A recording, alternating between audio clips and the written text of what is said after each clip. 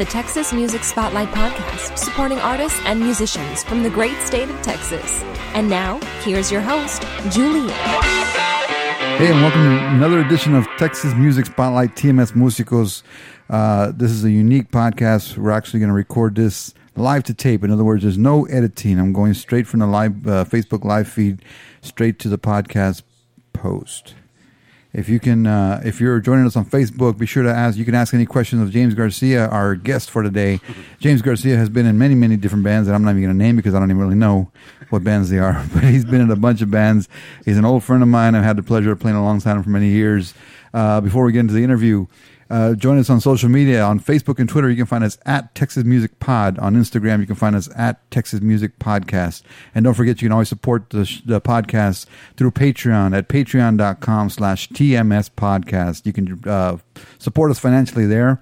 Or the easiest way is just to simply subscribe to the podcast. Do it through iTunes, Google. We're on all the main podcast depositories you can get into.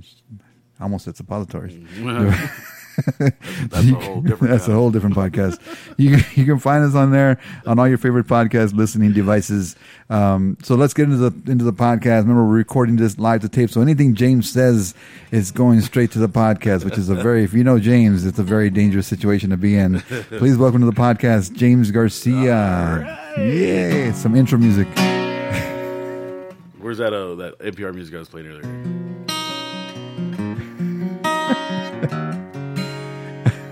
That's yeah. James, thanks for doing the podcast, man. It was either do this or stay at home with my in-laws and do my taxes. So yeah, this is much more fun. So let's start from the beginning, James. How old were you when you picked up that damn thing? You know what? If I remember that far back, I was actually 9 when I got the first guitar. You remember what it was? I don't even remember. It was some random acoustic. Like from the pawn shop? Or no, actually, I think my grandmother, my dad's mom, had given him money to buy me a guitar because they had actually bought my cousin a guitar.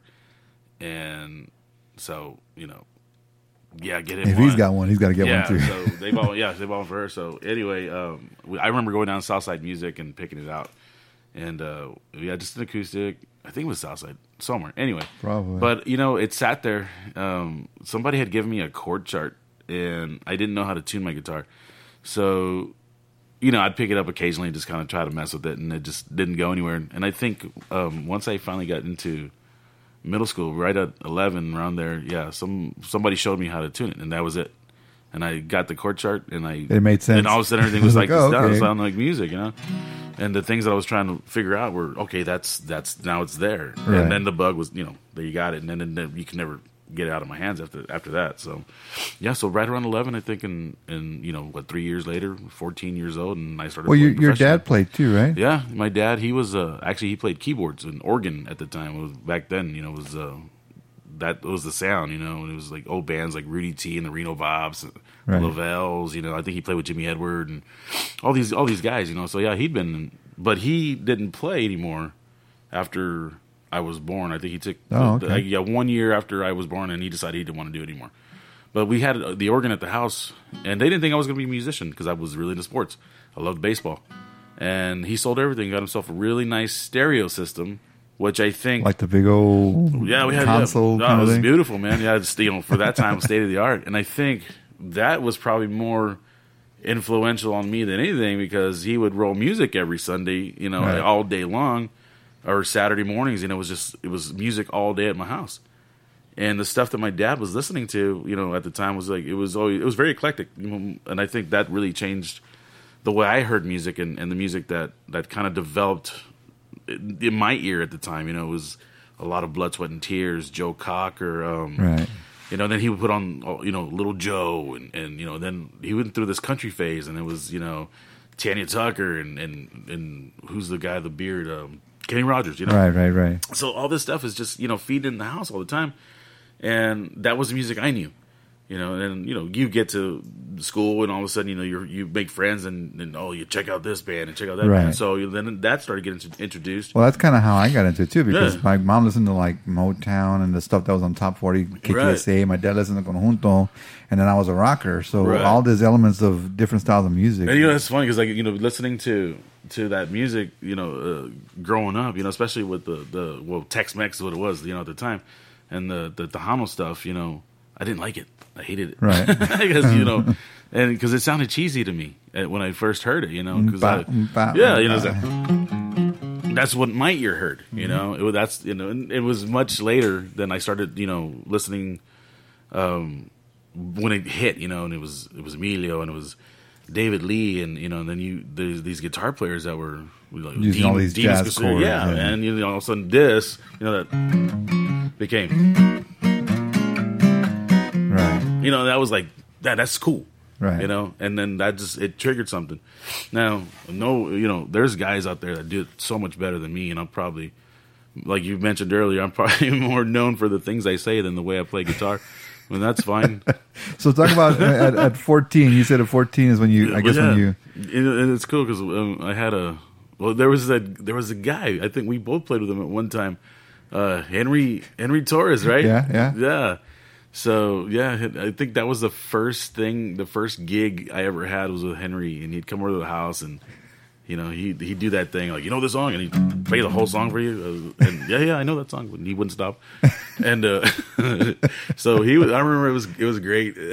We were doing the talent show, the high school talent show, and, so we get to the thing, right, to the auditorium, and he's like, I'm going to be a little late. I got to go get my drummer out of jail. I was like, what is that? Who am I playing with here? So that was awesome. But, so 14, and then, the very first gig, and then, I was in high school. So this was your first experience as a group setting? Yeah, because I really hadn't played in the band. Well, and we had, I had a band in middle school that was just, it wasn't a band. It was just sit around and drink, just kind of thing. And I was serious about it. And I didn't even start off as a guitar player. I started off as a bass player.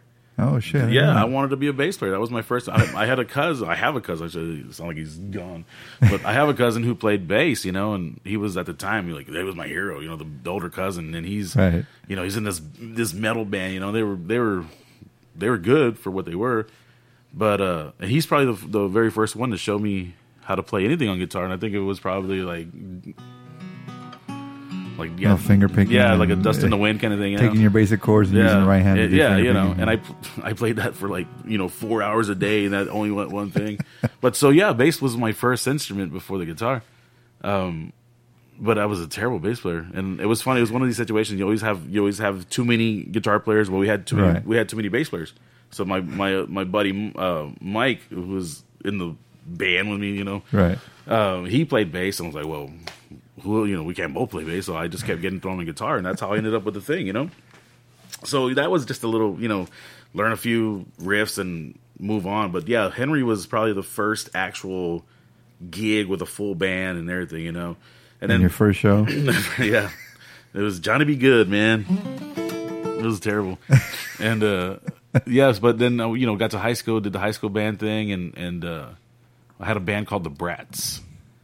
Did you play in any in the system, the high school system band, or just strictly guitars? No, I did. Yeah, I play saxophone. Oh, okay. Yeah, I'm a sax player. Well, yeah, I couldn't even tell you which end to blow in now, man. It's been so long, And that was the thing too. I think that playing sax really got me interested in jazz and blues and that kind of stuff.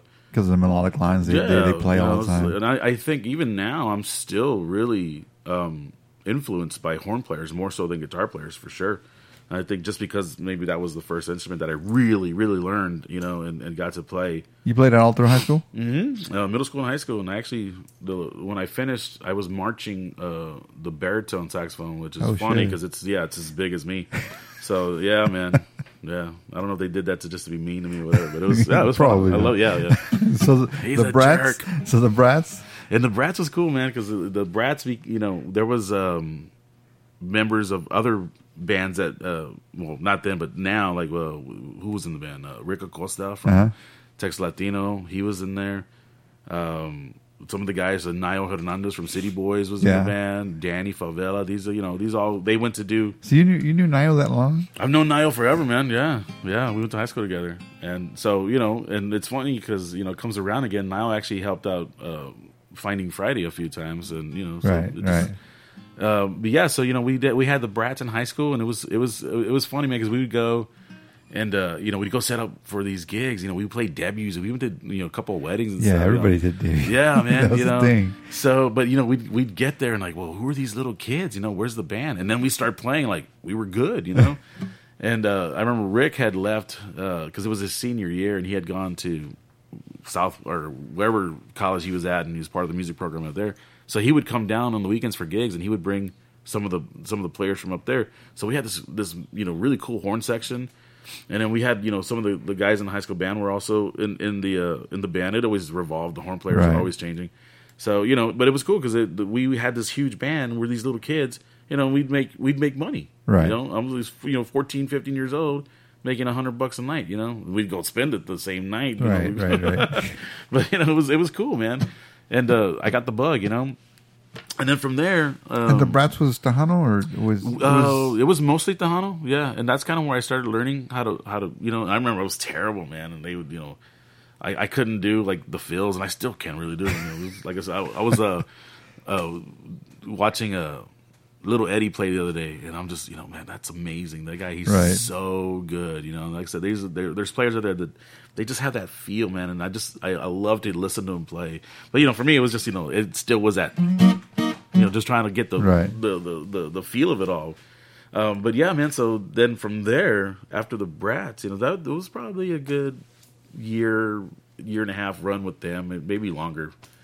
But then we all kind of, some guys graduated, and then the band just kind of went its way. So because of the band, did you even start listening to Tejano music actively? Yeah. Yes. Like you bought CDs and, No. It was, just mostly on the radio. I don't think I've ever bought a Tejano CD ever. I've managed to acquire many over the years, but I don't think I've actually ever gone out and bought one. Gotta get that new Moss CD. Yeah, I gotta get it. No, it may be, man, but like I say, for me, I did actually buy one. Honestly, I bought a Ruben Ramos CD because that's really the sound I love, man. The horns, like and that's what I said. Growing up with like I said, the Blood, Sweat, and Tears, Chicago. My dad was always, had that stuff. So the horns were where it was at, and the saxophone thing too. So, but then it was the '80s, man. So hair metal, and I was in a hair metal band. Believe it or not, yeah, I had hair at the time. It was one of these things, my hair doesn't get long, it gets big. Well, it did, so they, I didn't fit the image of these guys at all, man. And it was Metalis. Did you play with? No, I don't play with, I remember hearing about them. Okay, yeah, so I played with Metalis. Who did play with Metalis? And this is, like I said, this community just kind of goes full circle sometimes. Memo. From Tex Latino played with Metalis way back when, So anyway, yeah, we, it was I think we spent a year in the garage writing songs, and we did one show, and that was it. It was, the one big show. Yeah, we're gonna make it. Yeah. It was nobody showed up. They made me wear these ridiculous clothes, man. So not too much different from Tejano days, I'll tell you. Did you wear spandex? I didn't, man. No, not that far. I didn't believe in. It's one of those. It was funny, man. I don't know even how I ended up there, but it was a good learning experience. I tell you what, I did get from that experience was an appreciation for work ethic. The guy who ran the band, his name was Bobby. He called himself Bobby Zuma. I can't remember what his real name was, but he really, man, he was all about it, and we'd get in the rehearsal room and we rehearsed. It was like. Right. We worked out, breaks, and it just was really cool learning experience. Even though we only did the one show, the band was tight, and he wasn't going to let us leave that garage until it was tight. Right. And I learned from that. It was a cool experience in that regard for sure. And I think that's definitely something that I've carried my entire throughout career. Your career, yeah. That and just you work in the room. You don't go in there and just right. You don't do it on stage. That has to be worked out beforehand. And exactly. And speaking of Nayo's in the room here. Oh, cool. On Facebook. Nayo, Corey, Rory Reyes, Joshua Perez, Adrian Regalado, Amy, Orlando, Leonard, everybody in here, thank you for stopping by. If you have any questions for James, feel free to put them in the chat on Facebook Live. So from there, where did you go? And I was going to be like, where's that $20 you owe me? That's his question. After the Metalis thing, I actually got hired with City Boys. No. Oh, okay. Was it City Boys? Maybe. Yeah, I think it was City Boys. And I was out of school by then. And I think I probably maybe took a year off of just not really playing out. And by that time, you're already deep into the guitar. And that's your instrument. That's it. Yeah, I'm a guitar player, And, so I wasn't really doing much at that point. I got the call from, it was City Boys. I think it was probably Niall that did call me. And they needed a guitar player. They had just done the Habladora CD. And it's funny because I'm on the cover, but I'm not on the CD, And if you see the cover, I'm the best looking guy in that band. It was the ugliest band, except for me. But so, I think I was there for about maybe a year, maybe longer. And that's where you met a lot of the guys that you pretty much kind of continue with. Yeah, man. Yeah. I think I did a small stint with this blues band. His brothers. They were. I'll never remember their names, but we did a gig at somewhere on Austin Highway, and I think this is in that interim period, between the playing with Metalis and right before City Boys. I'm playing this little blues band, and we're doing some gig out on some biker bar on Austin Highway. Little Sturgis was the name of the club. Oh yeah. And I just remember, the guy's mom sitting in the very front and telling him, play that song. I was like, this is weird. And we're doing the singer's mom? Yeah. What was the singer and the sax player were brothers, and their mom was right in the front and like telling him, play that song. And literally, I was like, was your mom gonna leave? And like, Mom, let us do the show. It was almost like that. Yeah, it's like, not that one, Mom. And so we're playing this song. We're playing, I think it was like a Santana thing or something. And I just remember I'm doing a solo. I'm playing, and this lady rather, starts dancing on a table, and the biker bar clothes start coming off, and this biker comes up to me and he's like, "You better not stop playing until she's naked." And I'm like, "Oh yeah, there." Like fingers bleeding. That was the craziest situation. So that was a terrible, terrible story, but I like it. Keep soloing. I already went through all my solos. Yeah, I play every lick. I'm still playing the same licks, man. 30 years later. So yeah, then right after that, I get the call from Niall, go be with City Boys, and like I said, I think I was there for about a year. And who was in that band? Do you remember? Oh man, well, David Escalante obviously was a singer. Niall, I think the bass player's name was Roland, if I remember correctly. I don't remember his last name. The two trumpet players, oh my God, everything's gonna leave me now. I hurt myself last night with alcohol, so that's all. It'll come to me. Anyway, those guys. you know who you are. Yeah. City Boys. Danny Favela was playing drums.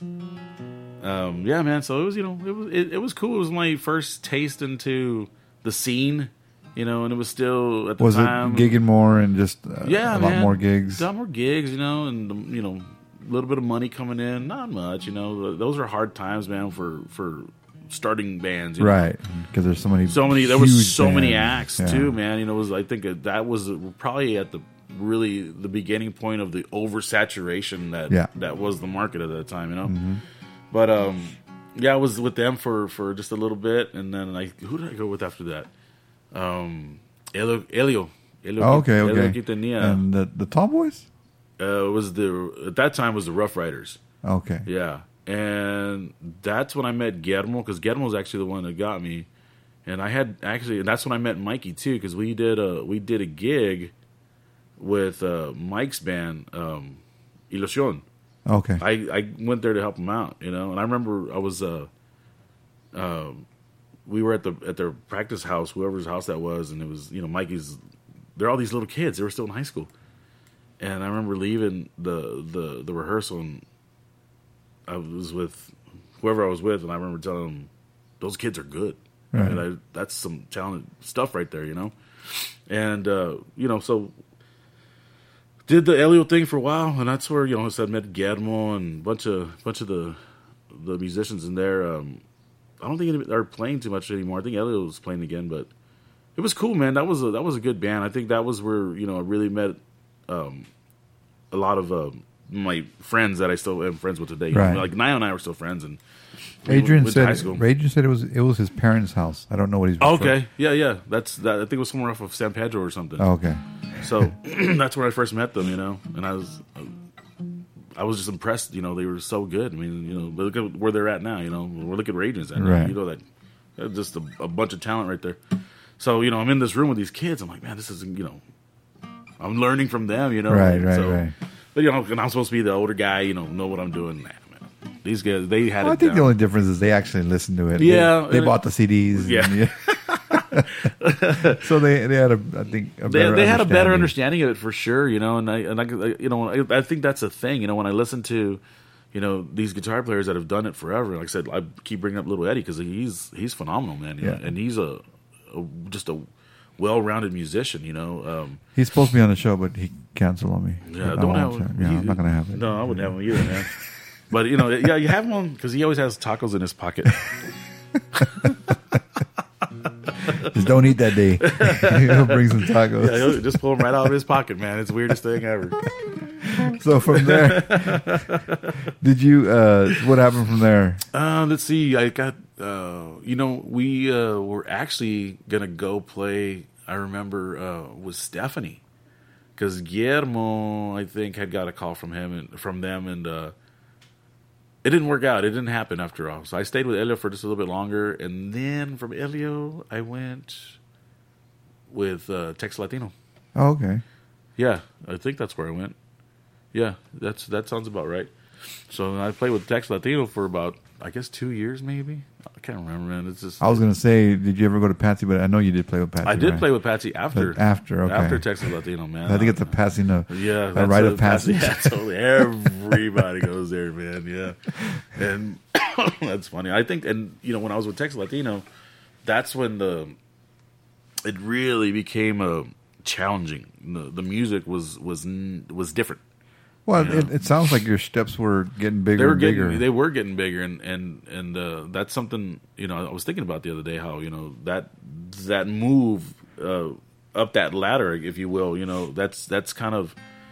It was a little bit intuitive and just kind of instinctive, because I could kind of feel when things were. This is not right. This is not going to go much longer. I need to make a move.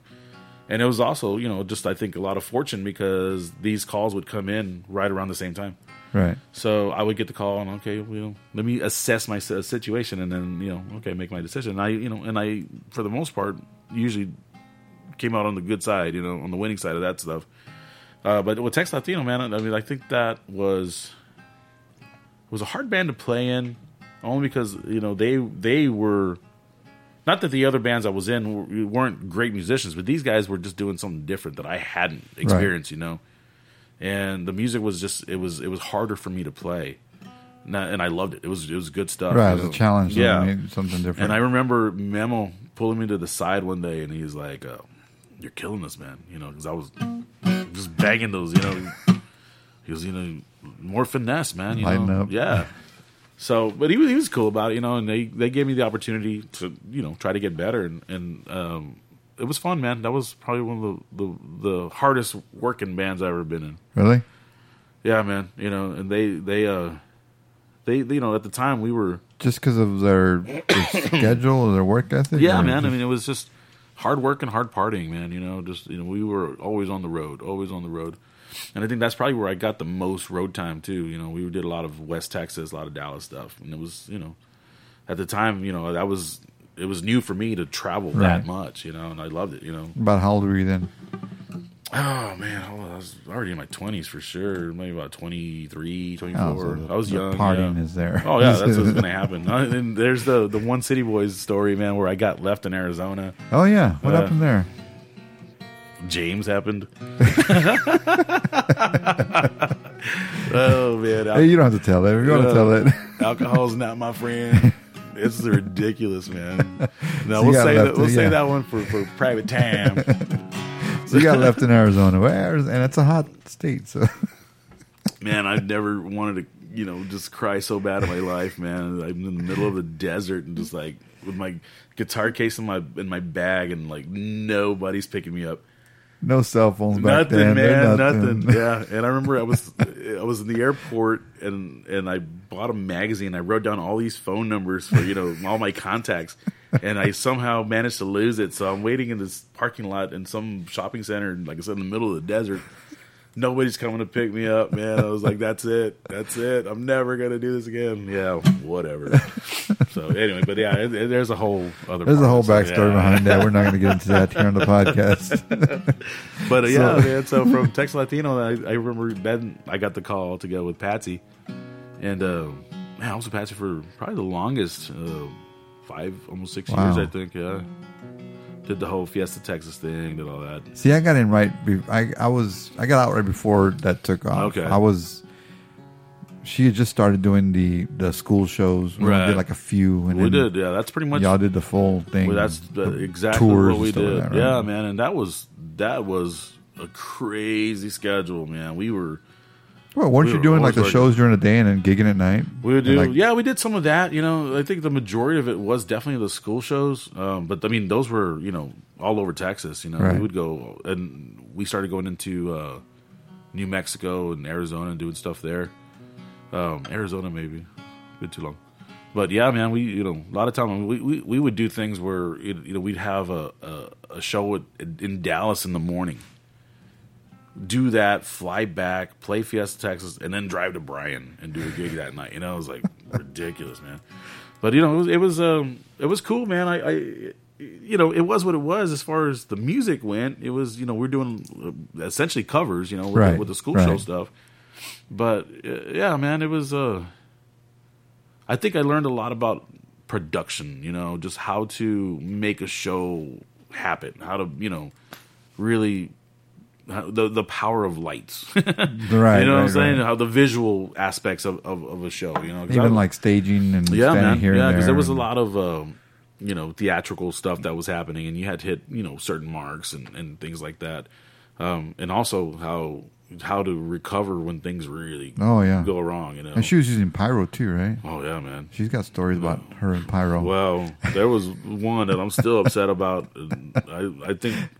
It was actually in my high school, and I remember watching him load the thing. He's looking at her, and then he reloads it. I'm like, that's a lot of powder. And the thing literally, like, all the duct tape that was holding it down, it jumped up, man. This, whatever that pipe is, Right. And, I mean, just like straight, that was it, man. Hearing concussion. Gone. It was a concussion. And it knocked me back, man. So, yeah, not a fan of the pyro stuff at all. But no, it was, but being there, having a schedule like that, and that really teaches you how to be on the road, man. Robbie Esparza said he was in kindergarten when you played at his school. Right, Robbie's still wearing the same clothes from kindergarten. You got to see. I was like, where do you even find clothes like that, Robbie? I don't understand, man. Is that a catalog that you go to for that stuff? Give your wife back her pants, Robbie.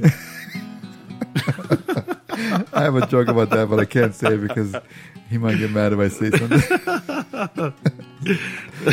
Not about Robbie, but somebody else that I know. Somebody that was an Emilio band. But anyway. So, yeah, man. But he said you ruined his shoes. I don't know what that means. All right. That's part of last night. Okay. Those shoes were already ugly, mijo. Sorry. But so after Patsy, I mean, you had a good run there, 5 years, long time. 5 years, and there was a point though during that time with Patsy, I was actually playing with Tex Latino and Chente, because I think I went with after Patsy, I went to Chente, and so I was playing all three bands at one time, and that was rough. Hell yeah. And it's one of those things, man. I talk about it. We all talk about with musicians, it's always that feast or famine thing. You always say yes to the gig, man. Right. And that's my problem. I still do it. I can do it. Like, what did I say yes to? But so I remember getting off of the bus, jumping into a van, and just going and going, man. That was a rough time. It was rough in that I was working so much, but good that I was working so much, yeah. So yeah, man, and. After Patsy went with Chente, That was fun, man. Chente, how was that? Because who was playing drums there for Chente? Chente that was Joey, man. Yeah, Joey. Bad Joey's dude. a great drummer, man. Yeah. And Angel was playing bass.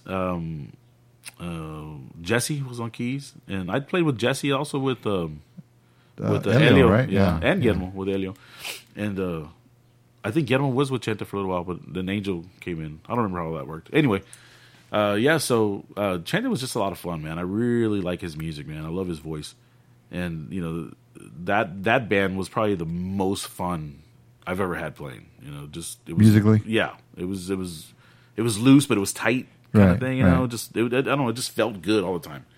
It was a really good band, and I can't remember the accordion player's name. It was a young kid from Dallas. He was pretty good, and but yeah, it was fun, man. And I didn't last there too long though. I think because then I got the call to go with Emilio. Oh, okay. Because Angel was with Emilio, and I wasn't really playing too much anymore. I had taken a little break. Not on my own. It just things just kind of got dried up. So Chente wasn't playing as much, and I got the call to go with Emilio. And Angel. That was about 2000? Yeah, right around there. Yeah, man. And that was different, man. It was a good time and a bad time. You know, me and Emilio didn't really mesh too well. Oil and water. Yeah, but I respected him, man. You know, I liked his music, and you know, he was a good guy, man. He gave me the opportunity, and it was fun, man. We got to go a lot of places I would never have gone. You know, the Mexico thing was pretty cool. Yeah, man, and the band was tight. You know, Eric Casillas, the great percussion player. Well, at that time you had Eric. Who was it? Adrian? Adrian wasn't there yet when I got it. It was Adam. Oh, that's right. Adam was there. Yeah, and I remember my first night, man, and no rehearsal, nothing, you know. And that seems to be the standard to get. So it's like, yeah, you know. And I remember driving up with Angel we were playing in Austin somewhere, and you know, I'm nervous, man. I've just learned these songs, you know, barely know them. So, you know, we're up there doing the thing, you know, we're going to Como, right? And I'm waiting for a cue. Nothing's coming. And he started, here we go. And it never came, right? So then he starts looking at me, and I remember he specifically says, you know, do we know this song? I'm like, oh my God, right? And it's like, who's at fault here, right? It's right. Like, the new guy. I'm the new guy. Yeah. How you gonna believe on so me? I think finally Jesse, the keyboard player, he finally like just counted it off, man. You know, there it was. You know, I was like, oh my God, man, this is so bad. You know, like I'm never gonna get this job. You know, and yeah, I think he fired me a year later or something. He fired me twice, actually. He fired me and Petey one time in a parking lot in Dallas. I think it was Thanksgiving. And I was like, well, just give me right home. You know, I don't care if you fire me. I need to get home. Right. Don't leave me. Don't leave me like they left me in Arizona. That's my fault. But then, and then the second time, I called in sick. Because I was playing, you know, when we weren't doing anything with Emilio, I had my band here, the Tribe of Three. Right. So, you know, I was already kind of in the cover band scene here and working with Sam Newton. And Sam had a wedding. He had booked a wedding. And I remember I was going to go play with Emilio in Mexico and make the same money that I was going to make staying here and doing the wedding. So I called in sick, all right? And I was like, how you get fired on your day off, man? That's exactly what it was. Like, well, I think people don't understand that in this business, you don't... Adrian said he never got fired. Well, because he's good. And people don't understand that in this business, you can't afford to miss gigs. You know, no, I mean, in reality, I mean, I understand what you're saying about there's another gig to pay. Yeah. Why am I going to go do that? And it's one of these things, man. I've never done that. You know what I'm saying? Right. I've never taken a gig for more money and left somebody. You know, this was the very first time I ever. And what happened was, Sam was in a panic. You know, he's like, man, I need you for this wedding. So I'm like, I was torn. You know, like, what do I do? You know, so I had to help Sam. I knew they could get by without me with Emilio because they had little Eddie playing there too. Right. He was doing Bajo, right? And at this time, I could have, you know, I think Ralphie had just come back in the band, and he wanted like Carl back. He wanted you back. You know, he wanted that. He wanted you guys back. And so I was already kind of feeling like, you know, I'm on my way out, and it was fine, you know. So yeah, so I'm calling, you know, a few days or like a week or so later, and I hadn't heard nothing. You know, nobody's called me. Hey, we got these gigs. So I call up I call Emilio up and I was like, hey, man, nobody's called me with the schedule. He goes, yeah, man, we're going to go ahead and just use Carl for a while. About that. I was like, that's cool, man. Appreciate the time, whatever, man. Thank you. Of course, Carl's a badass. Carl's great, man. Bro, when I first got with Emilio, I've already explained how I got in that whole process. But when I showed up to the bus, because I got called on Wednesday and my first gig was Friday, much like you never rehearsed. Right. I had rehearsed with Carl for a little bit and that was it. I show up to the bus. I'm freaking out. I'm 24 years old. Right. This is badass, right? Walking to the bus. They didn't tell George and Kiki that. Oh my God. Awkward. They showed us to the bus and I'm just like, oh shit. And they're just like, by the way. Oh man, that's hard, bro. I had to pretend I was George when my plane ticket said George. Well, at least I was on my sofa, man. Got the bad news, But I think, and actually, man, I think about it now. It was probably the best thing that ever happened to me. Because at that point, I was off the road, and Tribe of Three was pretty busy. Was Emilio the last Tejano band you were with? Emilio was the last Tejano band. Yeah, okay. Man. So it started with the City Boy, but started with the Brats. Then started with the City Boys, which essentially was the Brats. And then so from Brats to who do I say? Elio, right? Tex Latino, Patsy, and then Emilio and Chente in there. And then from there you went on to just the local scene here? Yeah, and that's kind of where I've been. And when I first heard about you, I think Adrian would tell me about you. Oh, he's a big Stevie Ray Vaughan guy, this and that. But there's more. When I first started playing with you, I was like, he's not just Stevie Ray Vaughan. No, and it's funny, man, because when you had that tag. Yeah. People were tagged you as Stevie Ray Vaughan guy. And I think that's kind of what, when I would get called to do studio stuff, it was always for solos, right? And things like that. But yeah, and it's funny because as much as I love Stevie Ray Vaughan, I don't really play much like him. I don't sound like him. It was when I was learning it. I remember when I first found the blues. I remember sitting in the kitchen and I'm working on these. I got this chart from some book and it was blues changes. Trying to work these out. And my dad is actually one that taught me how to play blues. He's like, no, that chord goes now. He's counting out the blues changes for me. But when I heard Stevie Ray, man, it's like, whoa, that was something. I was like, that's out of this world. But I never sat down and tried to learn Stevie Ray licks or songs. Right, to emulate exactly who he was. And what it was, man, when I learned, that pentatonic scale, what was happening was, I would jam along with Texas Flood. That was rolling every day, all day. But I tell everybody, it's like Stevie would do his solo, and then I would do my solo. Right. And I try to make my licks sound like his licks in the curve of those licks. Not necessarily the same notes, but the same arc. Right. If his notes went up, my notes went up. So I didn't really learn phrases, but I learned phrasing, if that makes sense. Right. So, but then, there's guys like, I'll tell everybody, the other reason I play guitar is Prince, and man, funk and jazz and soul, that stuff just, man, that speaks to me, So, I don't have just the one thing, and when I first met you, it was like, oh, he's a Stevie Ray. It wasn't until you actually start playing with you and you start realizing, there's more to this guy than just Stevie Ray Vaughan. Well, I appreciate that because sometimes I don't even know that there's even Stevie Ray Vaughan in there, But I think it's just that you learn the licks, you learn his solos, and they sound probably the best as they're going to sound from anybody trying to play that song. Yeah, for me, because I've heard other people do those Stevie Ray songs, and I'm like, that's, not that I want to hear the exact Stevie Ray Vaughan solo. But if you're going to try and do it, you're not reaching it. You know what I mean? So, some other guys, he was like, but then when you hear you, it's like, well, shit, he sounds, they can't tell a difference. And even though there is a difference, right. It's like, because you got certain points of the lick. Right, exactly. It references the song. Yeah, I'll take that, man. But I think, it's a never-ending, I'm not going to say struggle, but it's a never-ending learning process, And I think that's the thing too, man. There's so many guys in town that do it so much better than I do. There's a guy here in town named Will Owen Gage. He is phenomenal. He can play anything, man. Somebody for 3 to check out and put on his podcast because that guy is amazing. And you know, so I'm watching these guys, man, and he's got that Stevie Ray thing down, but he's also got the Hendrix thing down, and he does. Right. Then all of a sudden he's doing bluegrass, you know, and I think for me, man, you know, like learning is that thing where I never get tired of it. That's why I always have my guitar in my hand, you know, because I never know what's going to inspire. And the Stevie Ray Vaughan thing, yeah, that was my tag for a long time. And I think just because that was something that was easily recognizable. Right. And the reason I play the guitar that I do is because of Stevie Ray Vaughan, you know.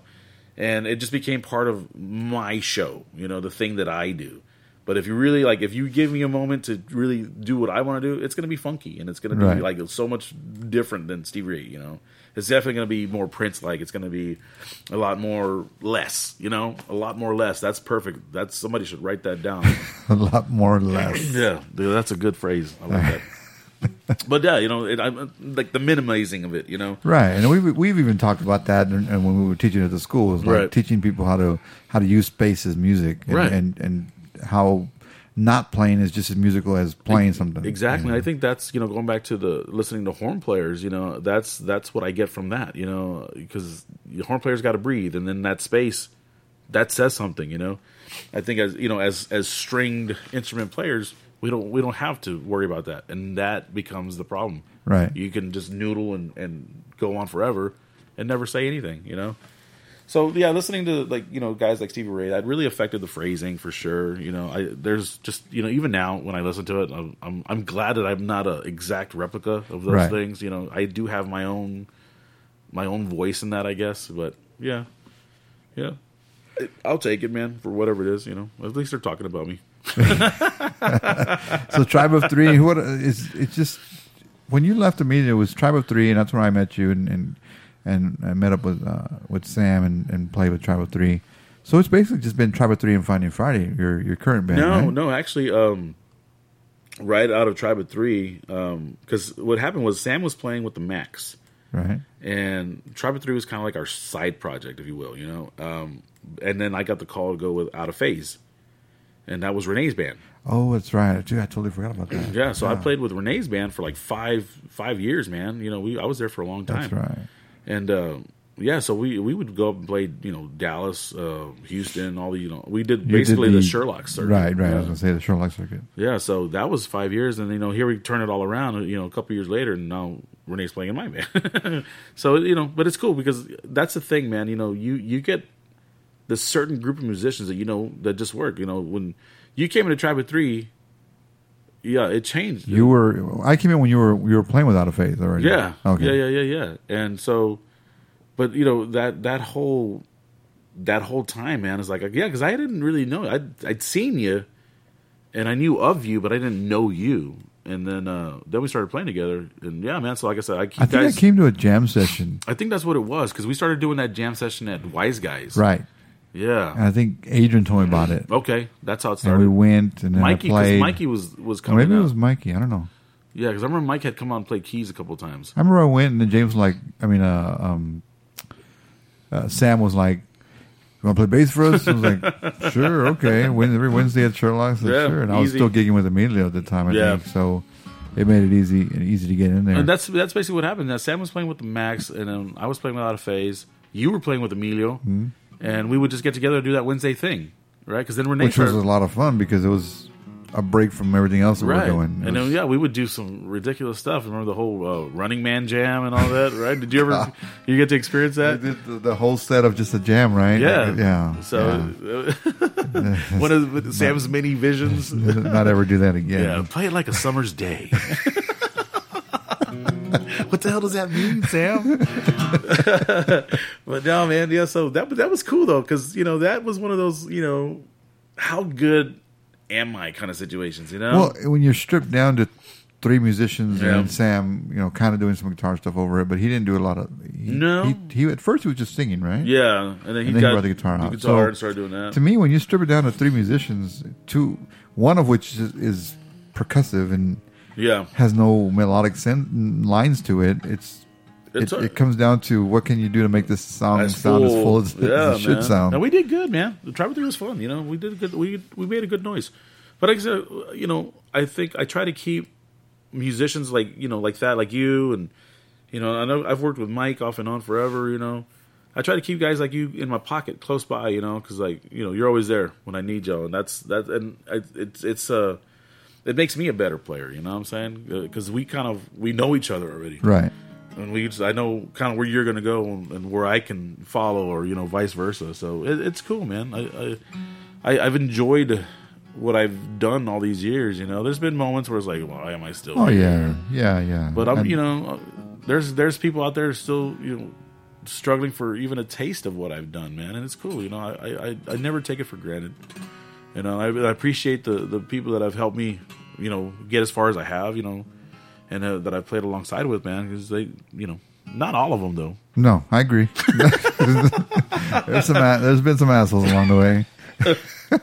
Yeah, that's that drummer who wouldn't give me the cue to come in for. Rhymes with Adam. So tell me about your current band, Finding Friday. This is your full-time job. Finding Friday is probably the thing that I'm most proud of that I've ever done musically. And it was cool because you got to be in the very first version of it, and I think where it started and what it's become is completely night and day. We started off as just kind of a really good bar band. And I, with Chris Bird, that voice, man, it's just nothing we can't do, Right. And going back to, just keeping the same musicians that I've played with forever, with Renee and Mike and, now with Guillermo, because I've known Guillermo for a long time. Right. Played with him off and on. Mm-hmm. And it really sets, I think, a standard for other bands, man, that are trying to do what we do, you know what I'm saying? And I think we've managed to do that in this town, we get a lot of good compliments, man, and I'm not, I'm humble about it. I know that there's going to be another band coming up that's probably going to be better than what the same thing we do. And what sets you guys apart from all the other local bands? Because there's a lot of bands that do the same songs you guys do in the same format. I don't know, and that's a great question. I think there's definitely that cohesiveness in just being the same band, right. And not having people come and go through the band. We've managed to stay together now for most of the 7 years, but I think it comes down to seasoning, man. There's that work ethic thing, we're not kids. We don't just get in the room and be silly about it. We work and right. And I think that we're all passionate about the band. I think the thing is everybody has how you say it, not necessarily a stake in the band, but they're invested. Because if the time isn't put in, then nothing gets done, and everybody shows up, everybody puts their time in, everybody does the work, and the rewards are there, they're coming. And I think when you can see that, it makes you want to work even more. It's right. like it's that thing, and the thing we've managed to do in a short time, 7 years. We get so many calls now and for gigs, and the money obviously is better, and then you get things like the beer, having our name and our logo on a beer. Right, talk about that. Well, that happened. About what, when we still had the musicology. Right. We were over at that business park. The brewery opens up right behind us, which is weird because that business park, didn't seem like. Put a brewery in there. Weird. I just remember going over there every day waiting for it to open. I remember telling you about it. I was like, no, there's not. Brewery. There's no way. So what happened was, finally made my way over there, and a good friend of mine from high school, Ray Valise, who works for GLI, who's their beer distributor. We were doing they were doing their first year anniversary. Oh yeah. And I was there, and it was already being James Garcia. And I was talking to Ray and one of the owners of Didn't you go when they were having like free sample night or something like that? Yeah, They used to have that, right? Yeah, they did. Yeah, so they have their tap room. You can go in and right. drink their beer, try their beer. So it's the 1 year anniversary, and I've already had a few of their beers in me, which are delicious. And shout out to Busted Sandal. Yeah, for sure. And I'm like, you guys need to do a Finding Friday beer.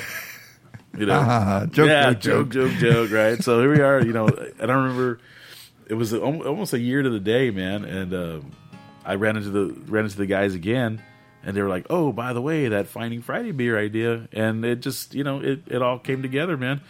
So they had this beer, this Mexican lager that they wanted to use our name on, and hell yeah, do it, man. You know, I think it's awesome, man. It's a different kind of recognition, you know. It just kind of shows where the band is at and how popular it is right now. Right. And it's cool, man. It's like I said, this is probably, you know, aside from Emilio and those things, this is the biggest thing I've ever been a part of, man. You know, it's cool, and it's something that I helped from the ground up. Right. You know, the band got handed to me. Amy Francis. It was her band, and you know, Chris Lawson and I got handed the band.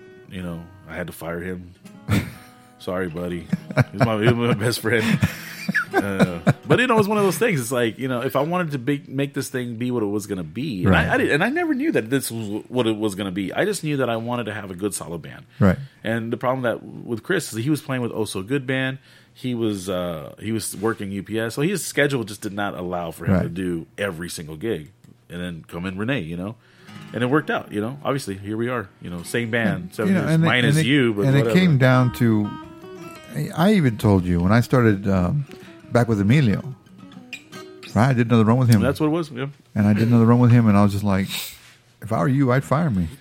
I remember telling you that. It's like, no, we'll work it out. I was like, I have no problems with. I get it. I understand the business. And that's all it was, man. It was, you know, it was a straight, you know, business move. Like I said, I wanted to have as much of a cohesive unit as I could. I wanted the same band every time, and that's important because I even just the other day I was talking to a client, and they were like, "The band that we see right now is the band we're going to get." You know, yep, this is the band. You know, so I mean that's a hard. Hopefully it's the band you're going to But no. Well, I think there's a lot of bands that have different units of the band. It's maybe the same singer, but a different guitar. Well, and that's the thing that, you know, that's another thing, you know, that I won't, because I've been asked to do it, you know, because we're a big band, man. We're, you know, 8, 9 people on stage sometimes. And Orchestra Friday. It's slowly becoming that. So, and I, you know, people ask, well, how much is it for, you know, just, you know, part of the band? I'm like, I'm never going to do that. You know, I'm not going to, you know, cut anybody out of a gig for one. And I'm not going to sacrifice the sound of the band, you know. Right. Like if I take out any one element, it's not the same band. So yeah, I'll never do that, man. I try to make the band as whole as possible all the time. If you can't afford it, then we're not the band for you, you know. So be cool. Your wife's in the room. Your wife's in the Facebook chat room, so be cool. She's like, hurry up and get done because laundry needs to get done. So what's the future of Finding Friday? Well, that's another good question. We actually just had a meeting the other day about that very thing. You know, I think we're going to start looking at original stuff. Yeah, because I know you're doing great on the private circuit in the local scene and the private what do you call it? Corporate gig stuff, and you got your own beer. So you're talking recording original stuff? That's it, man. Yeah, we're going to start looking at writing some songs. You know, we actually have a song that was written for us. Joel Villarreal wrote it, you know, and it's a good song, man. So we're gonna start concentrating on those things, and yeah, man, you know, try to put something out. And I just like to have a record of what we've done, you know. And I don't know, it's gonna be tough, you know, because we all have different styles that we like, right. You know, so it'll be very eclectic, I think. But I think the process is gonna be really cool. So that's definitely on the horizon, man. Getting the original stuff out, just kind of showcasing that idea. Now, if you did original stuff, would you want a tour, or just something for yourself? You know, no, I think it's definitely another product for you know, our friends and people that come and see the show. Something that's a little more tangible that they can hold on to. You know, like, oh, here's Finding Friday. This is great. Right. But yeah, I don't know, maybe hitting more like the festival type thing, South by Southwest type, you know, stuff. And who knows, man? Who knows where it can go? You know, I don't know that I'd like to be on the road full time anymore. Yeah, I've been asked to. A couple of times I've been asked, "Hey, you want to go?" I said, "I really don't want to go on the road." Yeah. I mean, we went to Corpus the other day, and I was like, I just want to go home. You know? So yeah, I think I'm done with the road for the most part, man. You know, if the gig's there, then obviously you're gonna take it. Right. Yeah, but I think doing it the way we did it all those years, I can't, man. There's no way. I've got the kids now. You know, I don't want to miss anything. I already miss too much as it is. You know, it's hard. You know, the life of musician children is not easy. Stay in school. Don't be a musician. Or if you're gonna don't be such a good one like us. You can have fun, but you won't get as many jobs. Yeah, you'll be on a gig a month. That's the way to do it. Yeah, gig like a doctor, man. Well, that's kind of what I'm doing now. I got a job. I just gig every once in a while, just for the fun of it. Yeah. Real quick, name the guys in the band, just so you give them a shout out. Yeah, man. Well, obviously, we got Chris Bird, who's our front guy, along with Ceci Zavala, who's our female singer. Robbie Esparza is with us now. He had something really cool to that. Just he dresses so funny.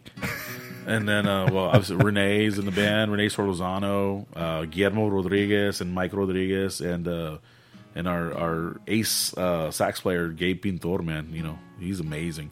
The band is tight, man. The band, like I said, it's the thing that I'm probably most proud of, man, musically, just because it is so good. Right. I'm proud to be in the band. I'm proud of the noise that we've managed to make, in a short time, man. It's good. Where can they find you on the internet? On the interwebs? At our Facebook page, Finding Friday, on Facebook, on our website, findingfriday.com. Yeah, man. YouTube. We're all over YouTube somewhere. Just type in Finding Friday SA, whatever, you'll find us.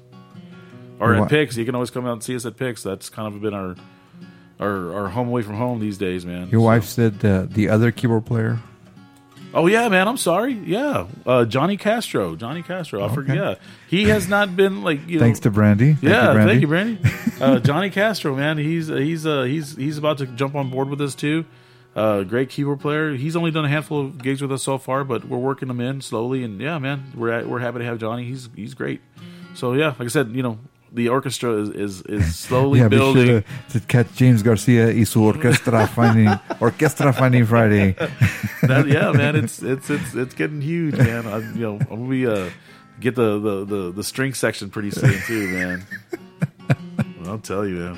James, thanks for doing the podcast, and I appreciate it. Man, learning about your history. You can play us out if you want. Do a little.